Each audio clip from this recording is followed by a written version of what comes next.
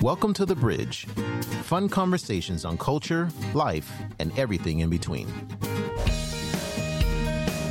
Welcome to The Bridge. We are a show that connects East and West. My name is Jason. I like to be called Shangguan Jiewan. I'm originally from California, and I'm here in beautiful Wuhan, China. Today with me is Alex. Hello, everybody. This is Alex Shi. I am from the northeast part of China, proudly repping Dongbei, and I'm talking to you from Beijing, China today. Find us where you get your podcasts. If you like the show, then consider pushing the like button or giving us 5 stars. Suggestions, comments, anything you would like to share? Email us at welovethebridge@gmail.com. We love the bridge. Today, we want to talk about, and this is not my term, Coca-colonization. So the idea that big corporations are spreading around the world and they're like absorbing other people's cultures and like maybe like sidelining them. I bring this up. And the reason I wanted to do this one is I was in, my favorite place in Wuhan. Jianghan Walking Street. Yes, I tried to say it faster than you did, but yeah, on Jianghan Walking Street. And I saw this booth, this huge booth for Chinese New Year, like a week ago. And it was like this huge, like red, ornate, like Chinese looking, like, super thick cardboard cutout, like of like a temple, but everywhere, all over it, it said like Coca-Cola. It's like Happy Chinese New Year from Coca-Cola, and like brands of Coca-Cola, and like Tsai Shin holding a Coca-Cola and stuff. And I was just like, oh my God, this is like so, I don't know, wrong. Like, I remember reading this story about how Santa Claus used to come in all of these different formulations. Like about a couple hundred years ago, there was baby Santa Claus, and there was like a woman flying with wings Santa Claus. And there were all kinds of different Santa Clauses in culture all over the place. Yeah. And then Coca-Cola came along, and they painted a version of Santa Claus that existed before Coca-Cola of an old man with a long beard wearing red.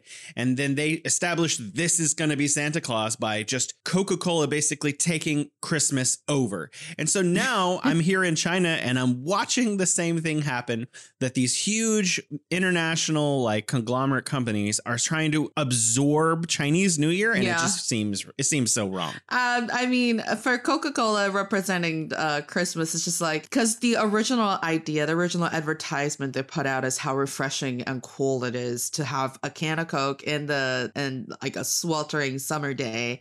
And then to consider the fact that most countries that celebrate Christmas on Earth will have it during winter, for me, it's like kind of odd. We're like, no, you don't get to take over Christmas because it's too cold for me to have a Coca-Cola for Christmas. I mean, I guess lots of companies do this for lots of holidays. I don't mean to single out Coca-Cola. They haven't done anything particularly different. They're just bigger and more efficient at it. They just have more money to do it. That's the thing about colonization. The more money you have, the more money you'll have. I mean, if you're watching TV in China on during Chinese New Year, I was watching the, what is it called?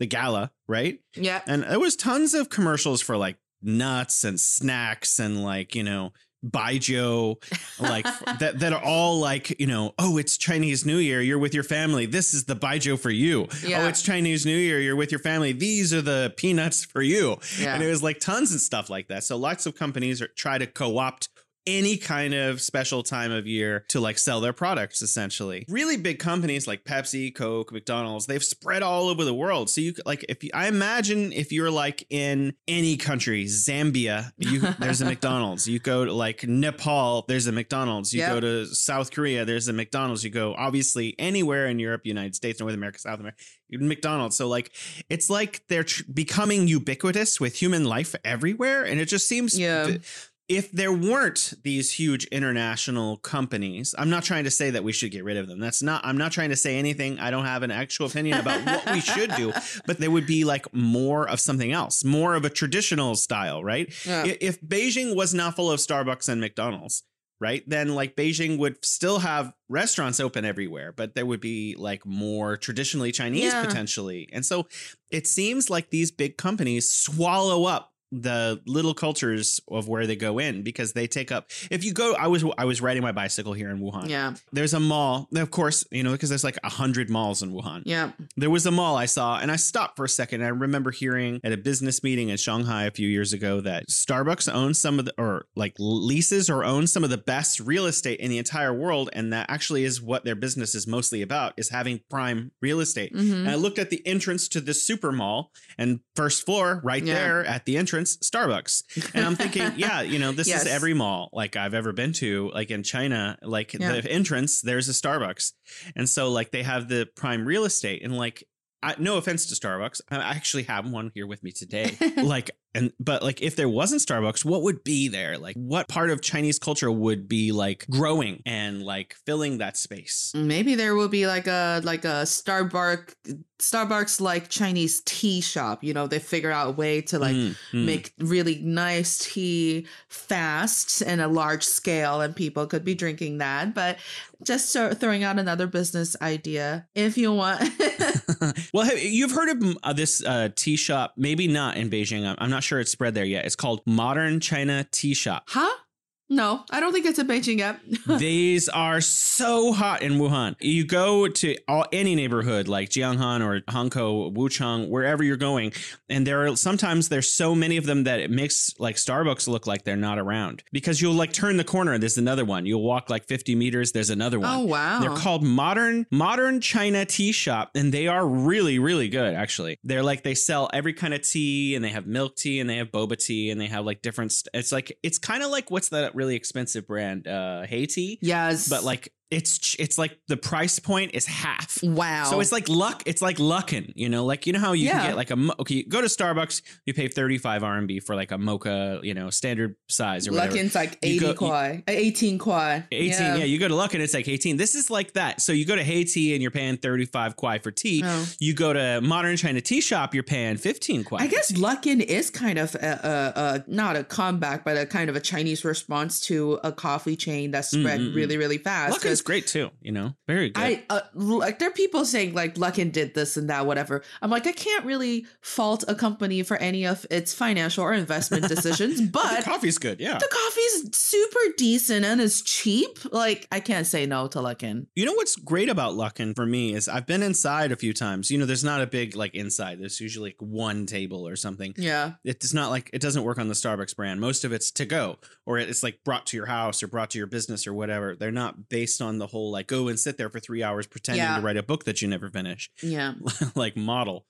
But what they have is these huge machines that almost automatically make all the coffee. Exactly. And so like there's very little human so what you get is the coffee is always the same. Yeah. So at Starbucks, you get a different barista. Sometimes it's more milky or cappuccino, or sometimes it's not as frothy, or there's like, oh God, sometimes they burn the coffee beans. That just makes me mad. Yeah, exactly. But what's great about Luckin is it's always exactly the same. So you're like, it's standardized. Yeah, it's very standard. I know, but you just think a Chinese company was able to expand at the speed from 2017 till now. It's like 5 years, and they've already gone through the sort of the ups and downs of their company. It's pretty amazing. And I think nowadays, to really, bring it back to our topic today, I think, brands like Coca-Cola, McDonald's, or KFC, they started in the early days of globalization, of a more open international market, and they were able to expand because they jumped on that bandwagon super early on. And a lot of people just kind of didn't have the chance or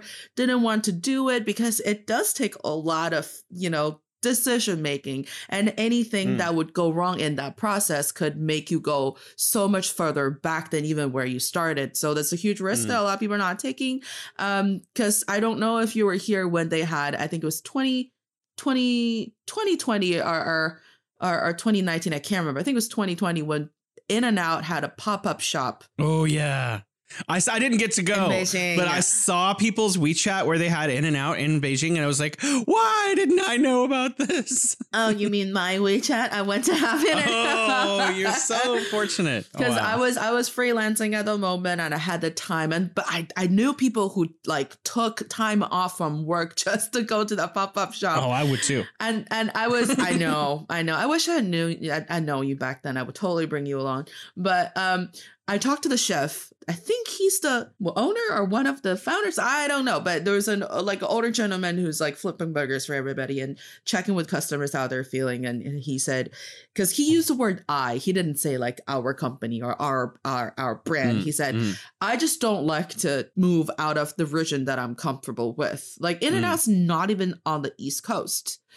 He's like, I don't know, maybe he doesn't like the water on the East Coast, and he certainly doesn't like water anywhere else in the world. And I asked him, I was like, is there any plan to come to China? He said, we'll just continue to do pop-ups, but I'm not going to do anything beyond that. Aww. And so I know, I hate to break it to you, I hope he has a change of heart and it eventually makes the move to come here. But I guess like for some brand, it's just not part of their plan.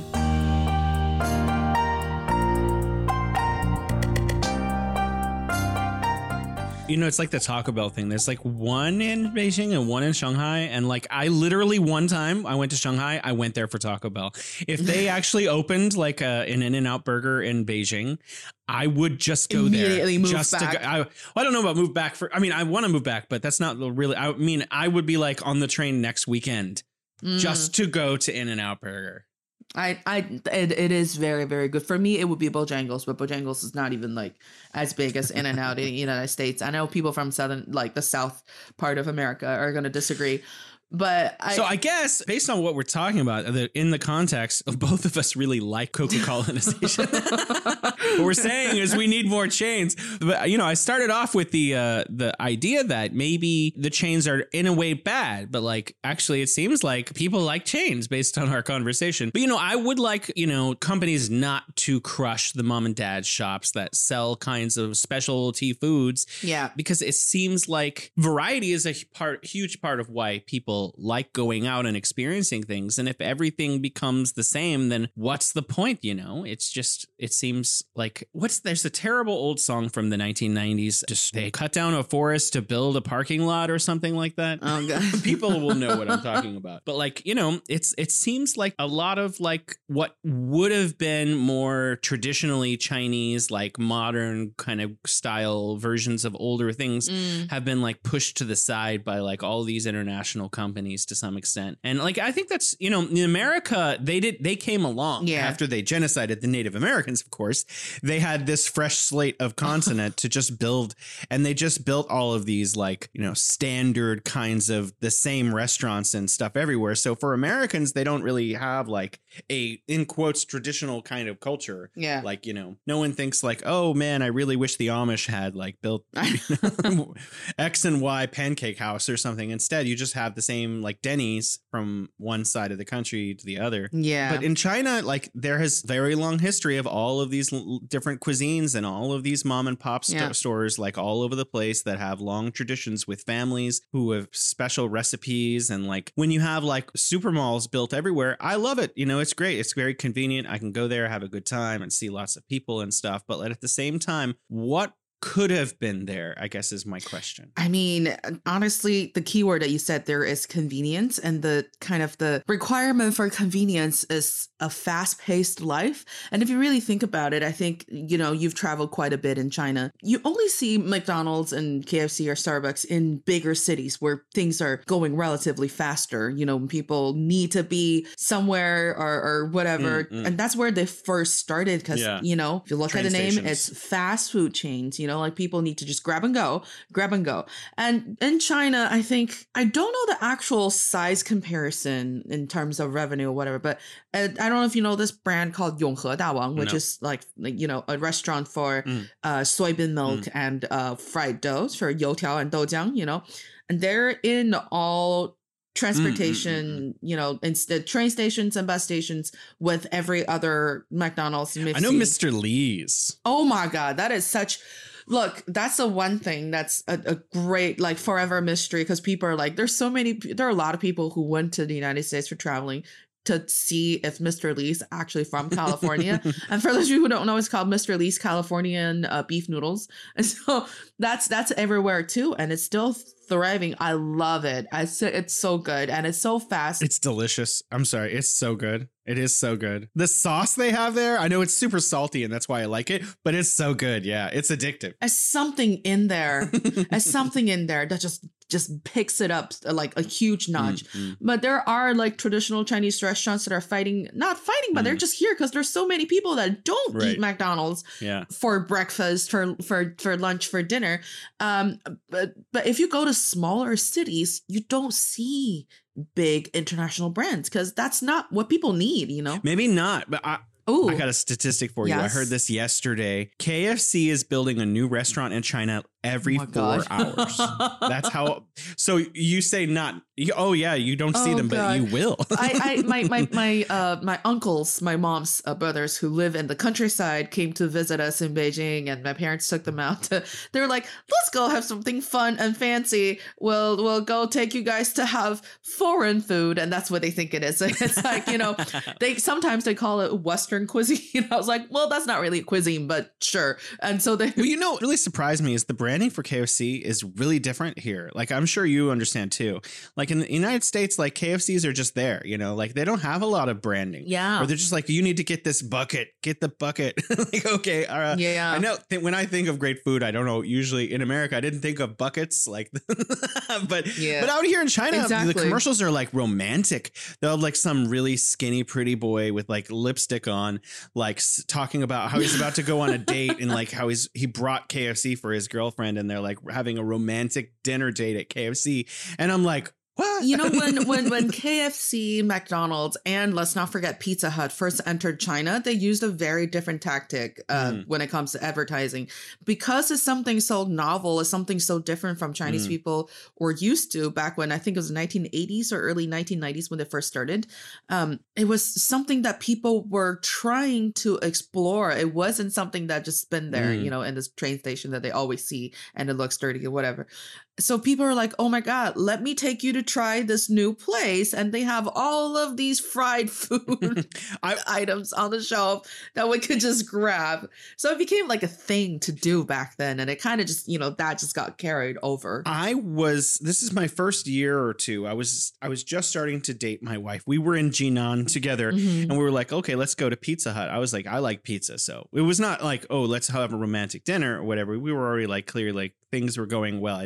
I could let my guard down a little bit. I was like, let's go to Pizza Hut. I see Pizza Hut. And she's like, cool. So we went into Pizza Hut. It was like at night and there were like tablecloths on the tables and candles lit.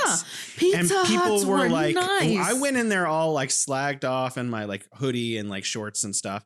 And I was like, oh, this is Pizza Hut. Cool. And everyone else was dressed up having like a romantic dinner. And I was like, what universe is this? It's totally not the experience of like an American KFC where it's kind of like fast food for pizza.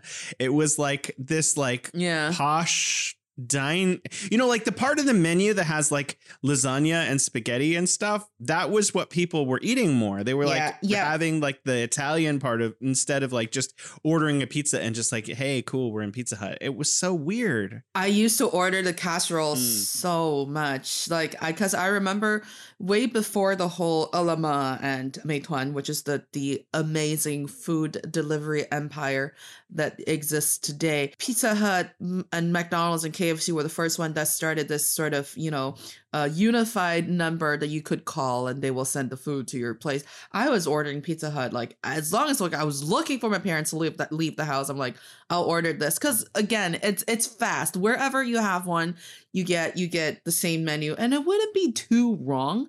But again, it loses its flavor and pizza, you know, it loses the interesting part. And that's why like, you know, the mom and pop shops or, you know, what we call like, you know, just individual restaurants here, you really go for something that's different, that's, you know, uniquely here. It's not accessible everywhere else. And if you really go into McDonald's or Pizza Hut or whatever nowadays, you don't really see the same kind of people, the same diners that you would when they first started in China. Now it's just like really like anyone, and you know, you don't go there for a meal anymore. That's why there's not as many Pizza Hut restaurants as there used to be.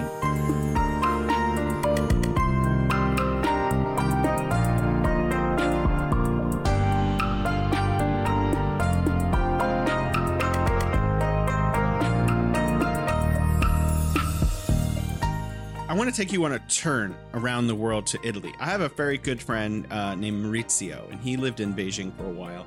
Eventually, he moved back to Italy. He's living in Italy, but this was like 2014 or 15. He was telling me at that time, oh, there are no Starbucks in Italy. No, that we don't drink that American garbage. Yes. And he was talking about how to make a cappuccino and how to make an espresso, and like how Italians were super refined. Yeah. And then it was like 2000. It was a year. I was like, okay, sure. Okay. Yes, Maurizio.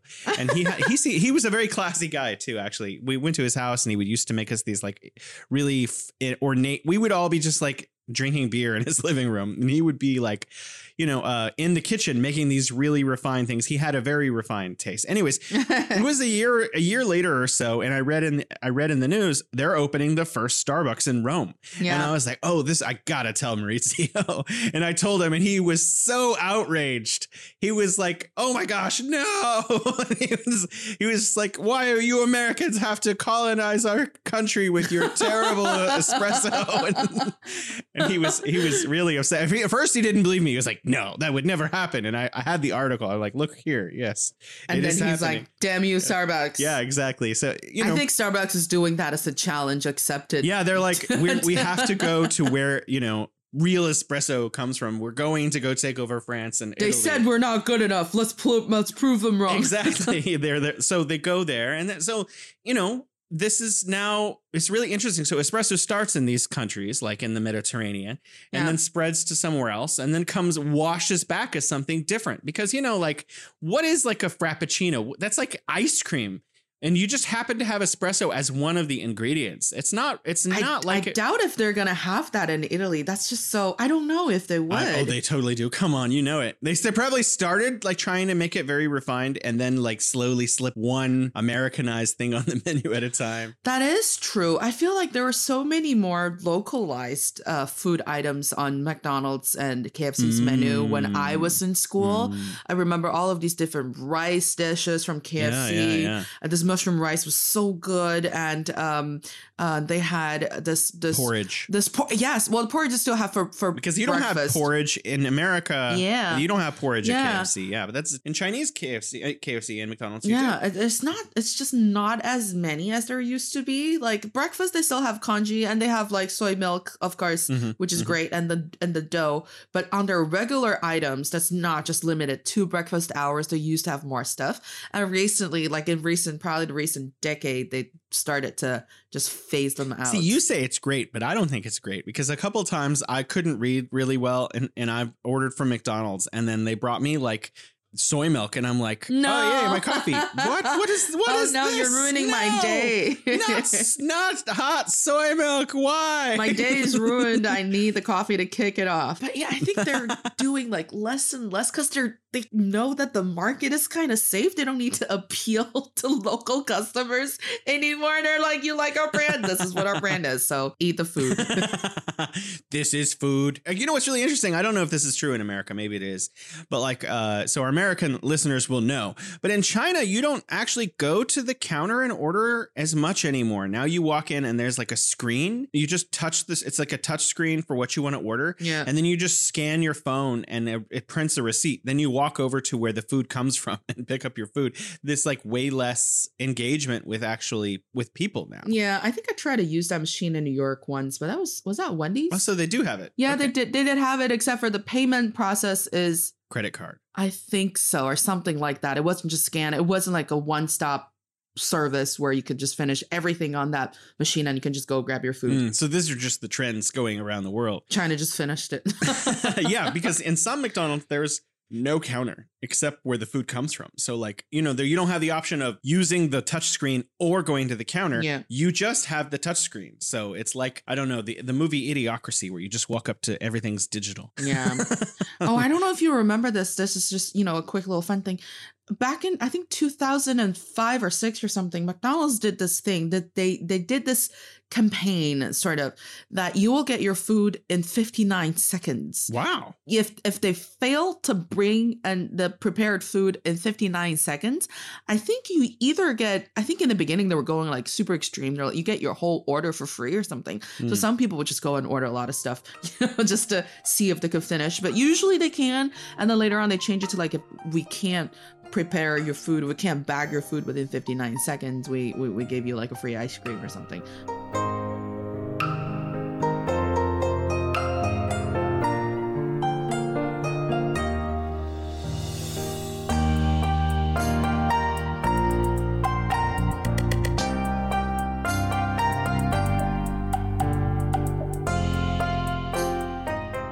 One of the reasons I chose this topic is I want to talk not just about like ironing over, like the bulldozing over of local cultures around the world, including in Italy or wherever. I also wanted to talk about the fact that our world is becoming increasingly similar. There's a book I want to actually talk about really quick. It's called Metropolitanism. It was written about 15 years ago. And in this book, it argues about like how people around the world, especially people who live in big cities like Beijing, New York, London, increasingly our worlds are very much the same. You know, we're wearing the same brands clothing. We're going to the same name restaurants. We're wearing the same shoes. We're like using the same computer devices.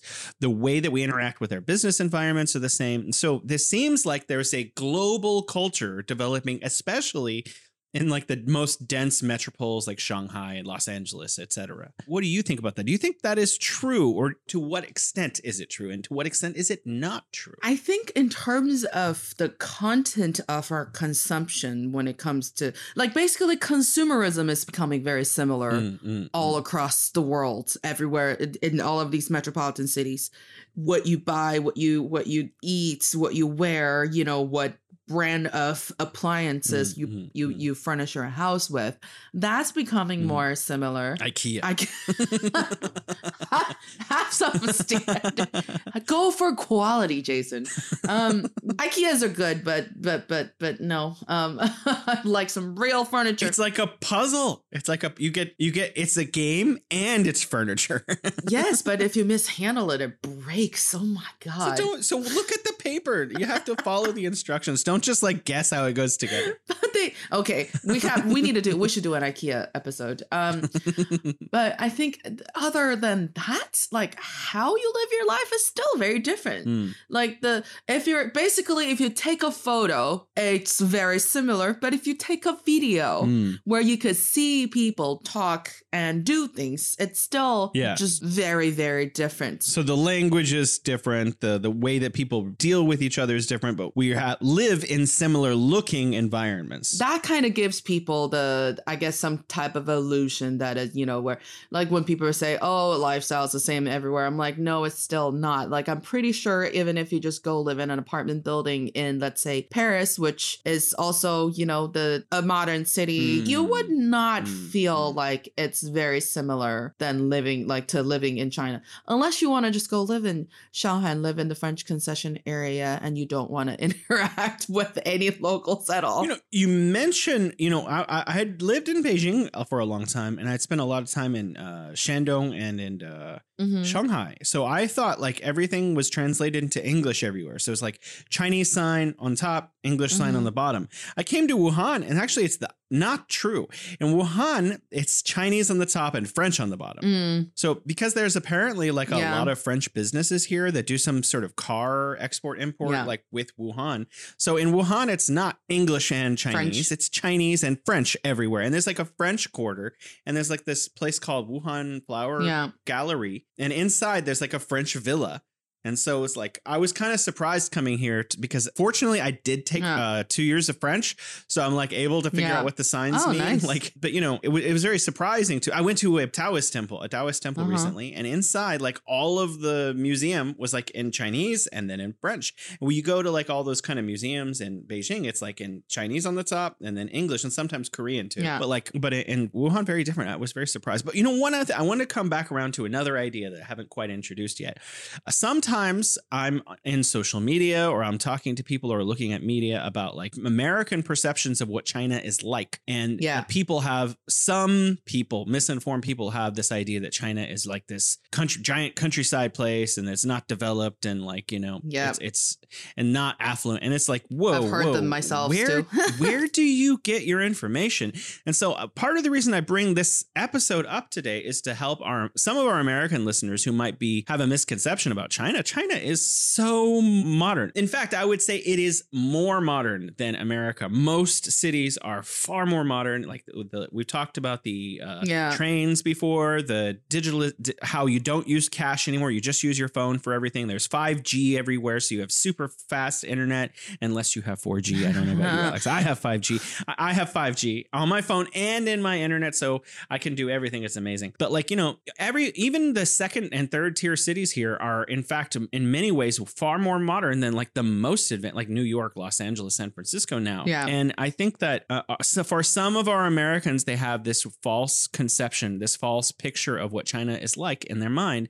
And I think that I actually think people just need to come here. Yes. Like spend a few days in Beijing or Shanghai or like Qingdao or any city, Xiamen, anywhere, Shenzhen, and you will be like, well, okay, I was wrong. Yeah, China is like the future because it's like living in a sci-fi movie. Yeah, because there are videos showing people like this is what China is like, and they're like, oh no, they just picked a nice part to film. I'm like, there might be too many nice parts in a city for us to fake what the city is actually like, you know? I worry about that too. Sometimes I'll literally make my own video, a vlog. So when I'm having a discussion on social media with people who have this misconception, I will send them that video. I'll say, look, this is me here in, you know, Wuhan walking around, and they'll be like, yeah, this is like the one place that's modern. And so I'll be like, okay, here's the other 10 videos that I just made about Wuhan, and they're all different neighborhoods, and they're like, they're all made up. Yeah, these are the nice places. And I was like, what is every place? If every place nice, that means it's nice, doesn't it? You know what? That is the most logically sound statement that you could ever say to a person. If they refuse to believe that, there's nothing else left to be said, you know? It's frustrating. I wish American media was better at representing what other places in the world were like. But American mainstream media seems very xenophobic to me. They are. I mean, I hate to say it, but it's kind of like, you know, they will never think anything. But I think it's also embedded in what news media has become in America. It's like if something's not controversial, they don't think it's newsworthy. Like if there's no criticism, they're like, if there's just some great thing that this other country is doing, this country has achieved, you know, whatever, you know, a GDP of a certain amount of dollars, and they're like, we're not going to report on that because it's not important, you know. I completely agree with what you're saying. I saw this kind of reaction in a tokamak, which is kind of an advanced fusion reactor. And China did this like 37, I may be wrong. It's like 37-minute long fusion reaction, the longest that's ever been done in the history of the world by like an order of like times 10 or something. It was so much more. And I read about it in all these different scientific publications. And in China, I wasn't seeing it in the United States or England or Western Europe. Like they weren't reporting that China had succeeded in this reaction, which is critically important to the future of energy. And so like, I was like, okay, I guess that's just going to go by. And then Chinese scientists shared their finding with scientists in Western Europe, so they were able to reproduce the same effect. And then it was all over Western media. Look at what they've done in France. French scientists created this amazing. And I was just in my head, I'm just thinking, what is wrong with you guys? I like the contrast there, the excitement of saying they've done this, they did this in France, and you're just like, there are other amazing things that are happening in the world as well, but that's just not, I guess, that's just not worth people's attention at all.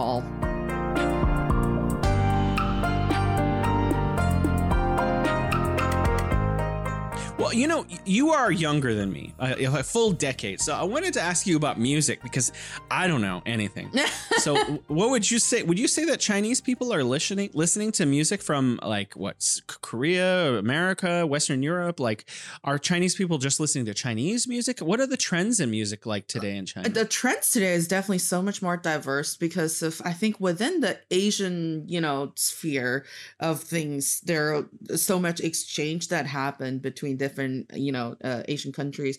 So like Korean pop music and, you know, really great Japanese singers, and then like people know great Chinese performers and artists as well in other countries. But also Western influences is big here, but in a very different, it's not a different category, but I'm always fighting people when they're like, you know, when the band plays a song and they're like, all the expats are like, oh my God. I was like, oh, I don't know the song. They're like, what?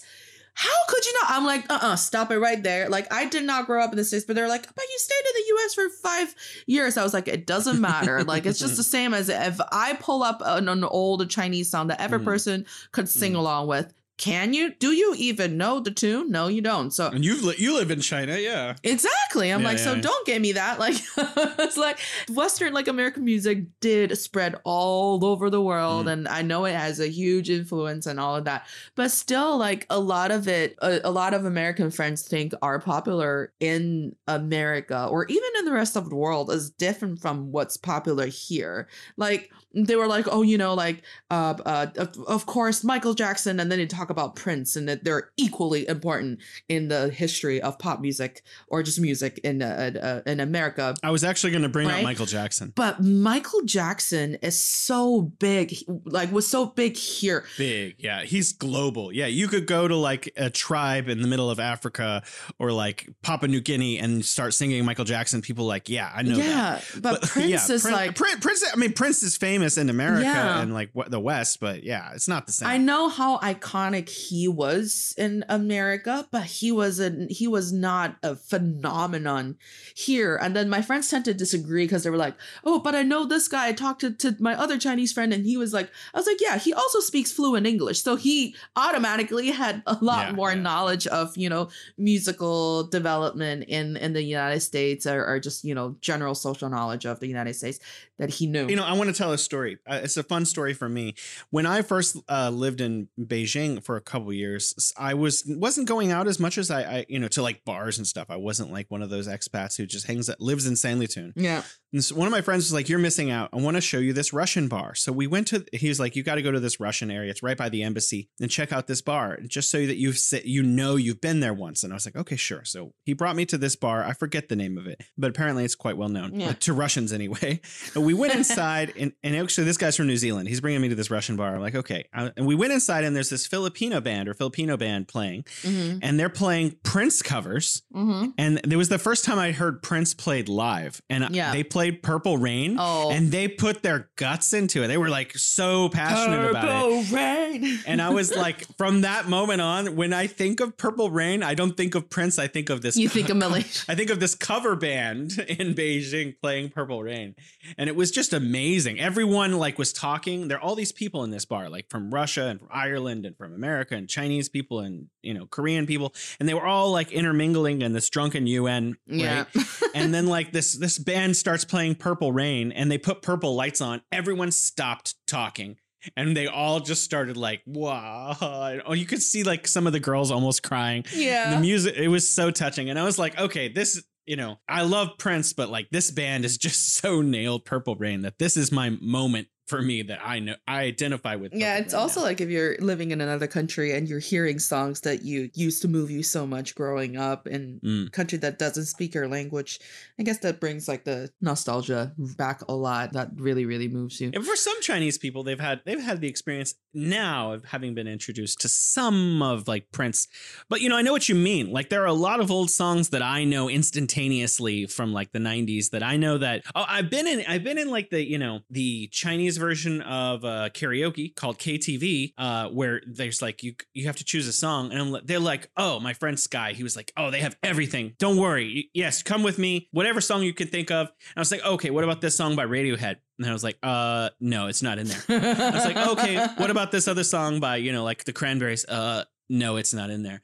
And I was like, okay, so you told me everything I could think of, like it's going to be in there. You just went to the wrong KTV. Is that right? You really? I don't know. I don't know. Yes. Eventually I had to sing like the most cliche kind of songs because like they didn't actually have his imagination of what Western music entailed didn't encompass like what you're saying. Like American music is actually not as internationally phenomenally well known as Americans like to think. Yeah, it's different. For example, all the Radiohead's from England. Yeah, but even for England, like people are like, oh, you know, what did you listen to? Like you had to start, I don't know, you listened to, I don't know, what's like a super iconic American pop band. I was like, no, the first band, they're not even a band. Like they're Kanye. Oh my God. Okay, it's not a band, but he's internationally in America, everyone knows Kanye. Exactly. But now for me, the first English group that I listened to was Westlife. Exactly. And it's so big. And they had their reunion concert on Tencent last month. And like, I think 24 million people watched it on Tencent or on WeChat. Like they'll never have a concert where that many people watch it live at the same time and there's no live audience. That's how big they are in China. Really? But they're not big anywhere else. You know, I was really surprised. I actually, when in Beijing, after the death of the singer, I started seeing a lot of people wearing the shirt for Linkin Park. And I was like, whoa, what is this about? I didn't know Chinese. Linkin Park was very big as well. And then apparently they came to China and did a tour of several Chinese cities a couple times. This is what I ended up learning. And so what I've learned is that Chinese people really know a lot of the bands that have taken the effort to come over here in a non-political way and just share their music. And so like Mariah Carey came here. And so apparently she's quite well known in China. And Linkin Park came in here. So he's, you know, if they're American artists and they're like thinking about cracking into the Chinese market, this is the biggest market for consumption right now. You just bring your band on through and you're going to be able to selling a lot more records. Yeah. I mean, I think they came here because they already had a large fan base in China. And those are the bands that are, you know, like you said, they're not really talking about anything else. They just wanted to share their music and love and see their fans that, you know, support them. And it works. You know, money and money. More money. I mean, for a lot of musicians, you get into it for the love of it, but you also need to make a living and pay your kids to go through college and stuff. So like, you know, it's a hard job. Yeah, you need to like actually go and make some money in order to be successful. Plus you have to pay your like label off. Apparently I've read about record labels. I got like some certificates on like how to cut a record, and record labels are brutal to their musicians. Yeah. Those contracts are terrible. Unless you can stay famous continuously for more than 5 years, you're probably going to come out of it with little to nothing if you're an artist, because the labels just take advantage of the artist so bad. Yeah, I actually have a friend who's a very musically talented guy who had so much Western influence growing up. So he's like, you know, sometimes I say this, he's like a black soul singer, but in a Chinese boy's body. Like he's so amazing, and he's a great, you know, producer. I gotta see that. I will show you some clips after the show, after the taping.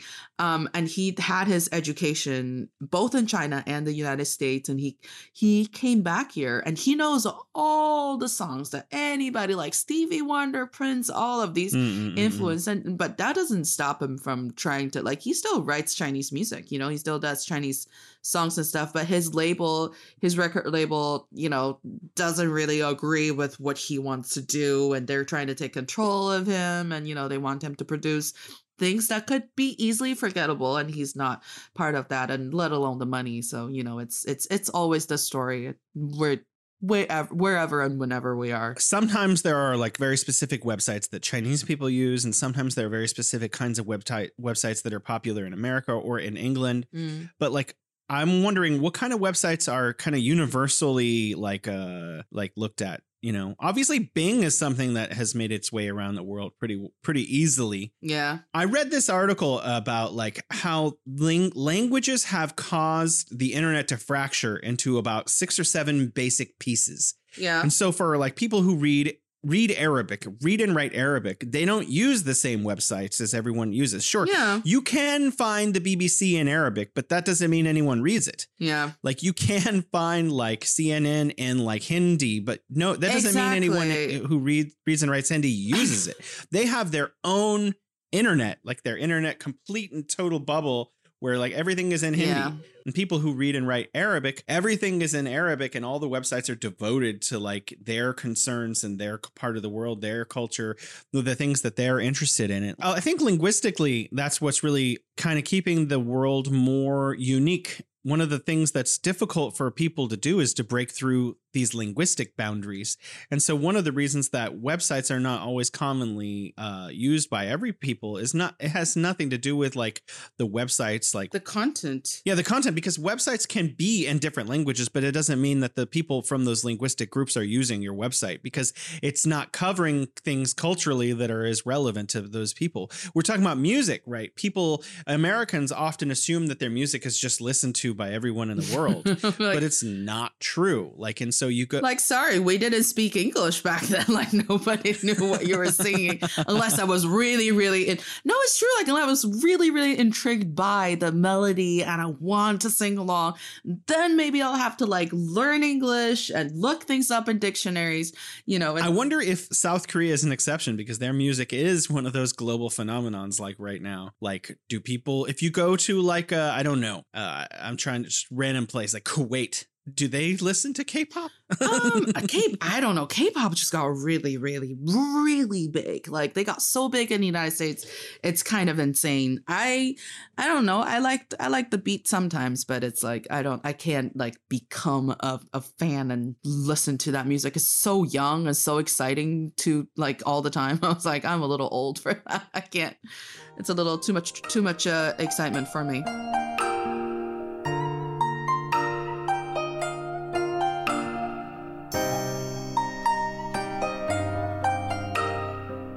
Talking about food, I want to come back around. I think that's one of the things that China has done really well in terms of colonizing the rest of the world, because, you know, like we're talking about like McDonald's and we're talking about K-pop and all this stuff. Well, I'm thinking about what things from China have like spread out to the world that like, not obviously ancient things like paper clearly obviously did win the day. Yeah.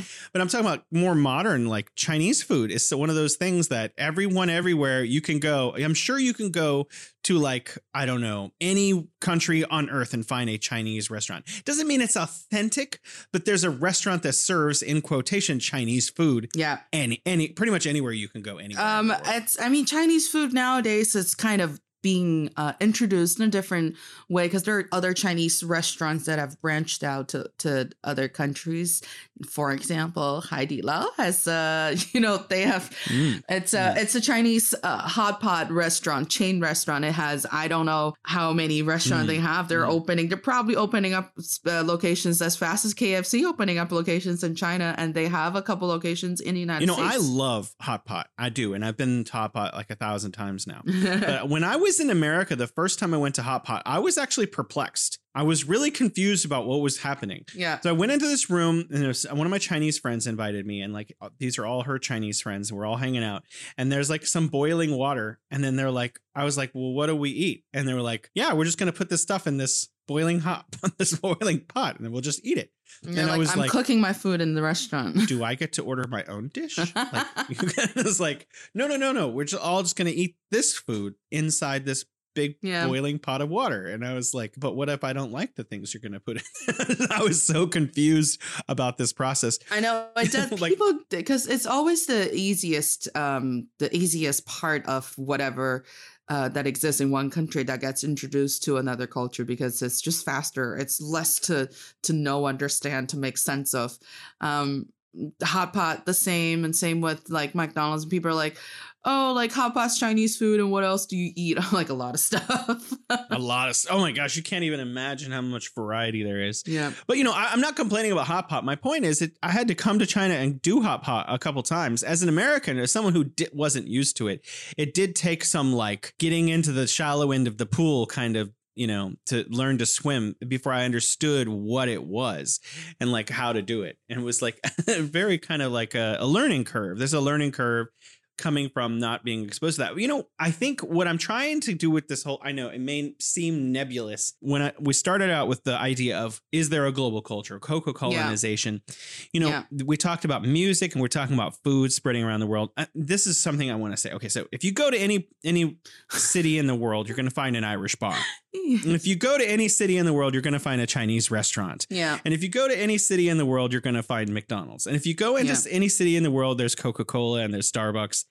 And if you go to any city in the world, you know, they're going to know who Michael Jackson is. I think my point is, like, what is the global culture to some extent? Like, is there a global culture? What kind of ways is the world becoming smaller? And in what ways should we guard against that and protect our traditional like culture? Like, I don't know if I have an answer. I just think it's an interesting question. It's definitely something that we should think about more and more often with the speed and frequency of communication and information exchange. You know, it's how it's becoming similar, how it's becoming people doing the same things. Like I said, when we're consuming the same content, that part is something, what I just said right before this was like, it's always what gets introduced to other countries is always the easiest part of the whole picture. The simplest part of the whole picture. When McDonald's went to other countries, as sort of a representing of American fast food culture, when it arrives in different countries, it kind of just became American food culture. So like a lot of people think that's what American food is. Same with Chinese food going overseas. Like, oh, like you fry this and you put it in sauce, heavy sauce, and you put noodles on rice, and which does not make sense to Chinese people. Wait, noodles on rice? What? Oh my God. There's always noodles and rice are always served together in Chinese like restaurants in the States. And so people are like, oh, that's Chinese food. I'm like, well, that's just the easiest part for other people to understand. So I guess in that sense, it's becoming similar. Like we're trying to understand the easy part of another culture, but what we need to be aware of is that if you do have the chance, you need to make sure people know that that's not what the whole picture is behind this little Ireland thing. is not a bar. Not everybody from Ireland just drinks and does nothing.